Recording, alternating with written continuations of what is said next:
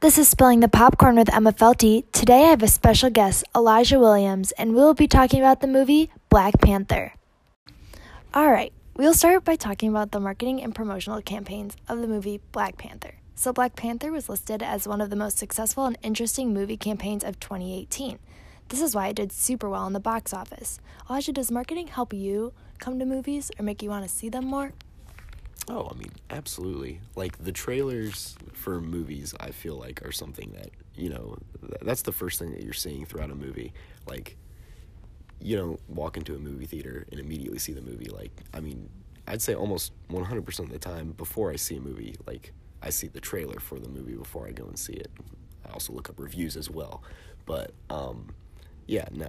if a movie is producing a bad trailer or a good trailer, that's almost always going to be something that determines whether or not I go see the movie. I agree, and especially now marketing is a big role in the film industry and getting people out to see the movie.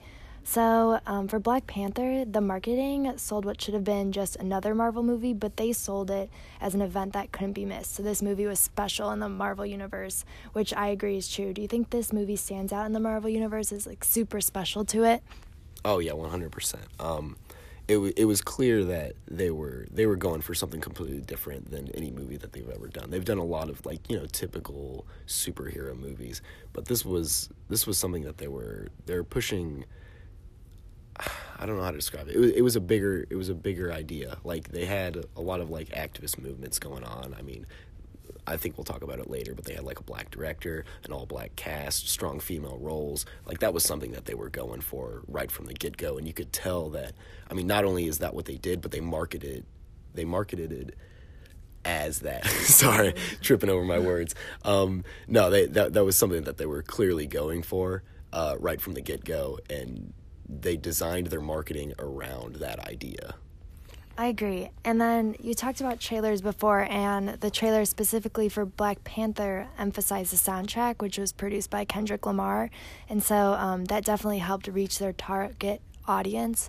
So do you agree, does soundtracks really get you out to see movies? Do you think that Kendrick Lamar was a good, piece that they put in the puzzle, basically? Yeah, I mean, honestly, if you had asked me that before I had seen Black Panther, or before Black Panther had even been a thing, I don't know if I necessarily would have agreed with that, but after, seeing them, use a soundtrack as a marketing campaign, especially, I don't think the songs were necessarily, they weren't produced for the movie, but they were produced around the exact same time as the movie was coming out. So when you see, new music that you've never really heard before with a popular artist like Kendrick Lamar, coming out with a movie, that's definitely going to catch your attention for sure. And for someone that likes Kendrick Lamar, that's a really cool thing to see. So yeah, no, that's definitely going to bring you into the movie, especially people that are similar to me, assuming that I am the target audience, and people like me are the target audience going to see this movie. That definitely is something cool that I've never really seen before, and it worked. It definitely worked. I agree, and especially in Marvel movies, that really hasn't been done before. Yeah. So usually it's just scores of the movie, but this was an actual soundtrack, so I thought that was really cool. And then you mentioned before, we're going to talk about the director, Ryan Coogler. He was the face of the marketing campaign, which I thought was very interesting. Usually directors aren't very much a part of the promotional campaign for a movie, kind of behind the scenes. And I read that he liked talking to the press about the story and what it means to him and why it was so special. And I agree it was a very special movie, and him being the face of the campaign was really cool. Do you have anything to add about that? No, yeah, that just further, talks about what I was saying earlier. They were trying to create something bigger than just a typical Marvel movie. Like I said, it has activist background. They're trying to promote that they have an African American director. That's huge. That's something that they want to show off, and it just furthers the idea that they're trying to push this cultural movement within this movie, and that's just one more element that contributes to it. I agree. And I think the marketing campaign as a whole for Black Panther was subtle but very effective for them. It was very different from the other different campaigns that Marvel used in their cinematic universe. So I thought it was very unique and interesting to talk about their specific marketing campaign. So now we'll dive into the movie. So your favorite part of the movie? This is actually going to lead back to, part of the soundtrack. The scene where they're walking into not a casino necessarily, but that, like, underground club where they're, like, walking in, and it's just, I can't remember what it was designed as, just a small little shop, and they just open a door, and it's this giant, like, underground secret casino-like thing, and everyone's super dressed nice and stuff like that. That was super cool, and they have Kendrick Lamar playing in the background, and that's just, like, one of those moments within the movie where you're just like, wow, this is really cool. Like, I don't know where they got the idea for that, but kudos on them, because that's awesome writing, and that's a super cool scene to walk into within a superhero movie that has no superhero aspect to it whatsoever. I mean, until later in the scene, but just that scene itself was really cool. I'm kind of gonna jump around a bit, so talking about that and how that was your favorite part, but I'm going to jump back to the marketing campaign a bit because I just thought of something. Yeah. So there's kind of a common theme in all the other podcasts that the actors are kind of what gets you out to see a movie, but I think that was very different for this movie. Yeah. There wasn't a lot of known people in the movie, so I'm kind of curious of your thoughts that, like, since you didn't really know any big names of this movie, you kind of just trust the franchise, assuming that would be good. Do you think that actors really get you out to see the movie? Or since, like, you saw this one, there weren't really any big names. Like, I know Chadwick Boseman was in a different Avengers movie, but, like, a lot of other characters, their stories still need to be told. Yeah. No, but I might be kind of biased in that aspect. I really like seeing new actors within movies. I'm not going to say that big names don't necessarily get me out to movies. I mean, they do, but I'm definitely more intrigued to go see new actors within movies, and I'm a little more forgiving when it comes to giving them a chance. I really like seeing new actors and what they have to contribute, especially within Marvel movies. I mean, I'm a Marvel fan, so I'm naturally going to go see all the movies no matter what. So when they, like, introduce new characters with actors that I've never seen before, I always like that. What was it? Ant-Man. What's his name? Paul Rudd. Paul Rudd, yeah. So when they introduced him as Ant-Man, like, that's fun. I like that. I like Paul Rudd as an actor. But that doesn't necessarily get me out. I was not intrigued by the fact that Paul Rudd was Ant-Man. If anything, I would have liked to see them, like, try somebody different. If he's the best guy for the job, that's their decision. Good on them. They're just trying to do their best job. But I'm not going to say that he was the reason that I went out and saw Ant-Man. With, an entirely new cast for Black Panther of a bunch of actors that you've never seen before. I thought that was really cool to just, give a bunch of different faces a chance. That's probably going to get me out to a movie more than a big-name actor. I like that. And I think that a lot of people fell in love with a bunch of the actors in the movie after seeing that. Yeah, exactly. That was it was cool to see a bunch of new faces and see what they can contribute to a franchise that I love. Exactly. And then we're going to jump back to the movie. And I know you talked about this a little bit before, but why do you think this movie is super important? I think, like, in society today, to the Marvel Universe especially. Yeah, no, I love this movie for the standpoint that it goes for. The race of the cast, that's awesome. They're clearly trying to do something there, and that's great. I've never seen a superhero movie do something like that, and I'm not gonna lie, the last point I expected to, like, try to pull some huge activist movement is a superhero movie. That's not necessarily the time and place for that. When it first comes to your head. After seeing it, that's great. That's awesome that they did that, and it worked. It worked perfectly. And I think a big reason that it did is because it didn't feel forced. It was just something that they just did off the cuff. They're just like, we're going to try this, and it's going to work, and they did it with confidence. Good for them. It obviously worked out. The strong female roles within the movie, that was super cool, too. Once again, like, Wonder Woman tried that with a lead female actor, and that's great. They tried it. I think they messed up a lot of points within it. That's just my opinion. I think the movie was great, but I feel like they that Black Panther did what Wonder Woman tried to do in a way better way. I think they pulled it off way more successfully.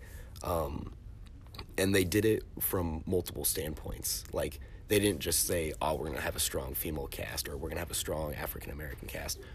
They did both at the exact same time. That's awesome. Like, it didn't feel forced whatsoever. I didn't feel like I'm kind of, like, off and on with, like, the trying to push the movements. Like, if it feels forced, it's just, I feel like I'm watching a movie that's just, like, it could have been a documentary. Like, they could have just, like, did a documentary on activism and talked about it. Right. You know, I like watching that, and I think that's great, but if I'm going to see a superhero movie, I don't want to feel like I'm watching a documentary on activism. I want to see something that's, like, fun and follows the line of the role. So, I think that's what this movie really achieved at its greatest height, was making something that didn't feel forced, but still had those, you know, those movements at the forefront and as a theme within the movie. And that kind of, like, you know, even leads back to the director. They made the director the face. That's great. That's awesome. I think that was a wise choice, and also something that didn't feel forced.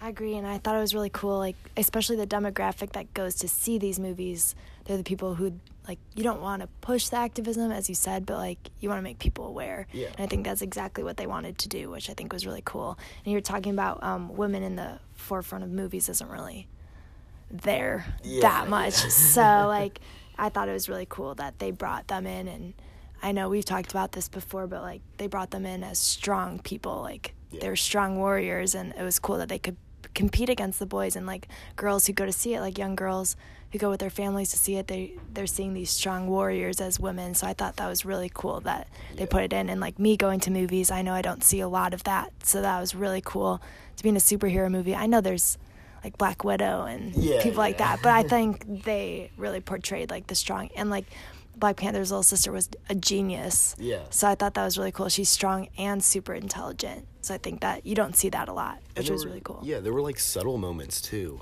I think the Queen, the scene right when they introduced the Queen talking about how his father had just passed away, that subtle moment is perfect. That's exactly something that is an example of working these ideas into a movie without forcing it. So, like, he comes off his, like, spaceship thing, and he's coming home, and the Queen is completely, she's not even, like, taken away by the fact that his father, her husband, had just passed away. She's this strong individual that is not even concerned. I mean, not to say that, you know, she didn't love her husband, and, like, he was obviously important, but, you know, she's a queen. She has an entire empire that she has to take care of, and now she's pushing, you know, that onto her son. She doesn't have time to be worried about, you know, a typical movie would have her crying over, you know, the death of her husband, showing all this weakness. Nah, she's strong. She's capable of pulling it together, and I think that was, like, an awesome example that's just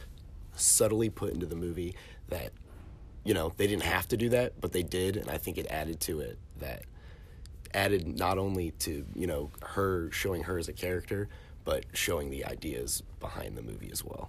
Oh, I agree, definitely. That was a really cool scene to portray, like, the message they want to come across. All right.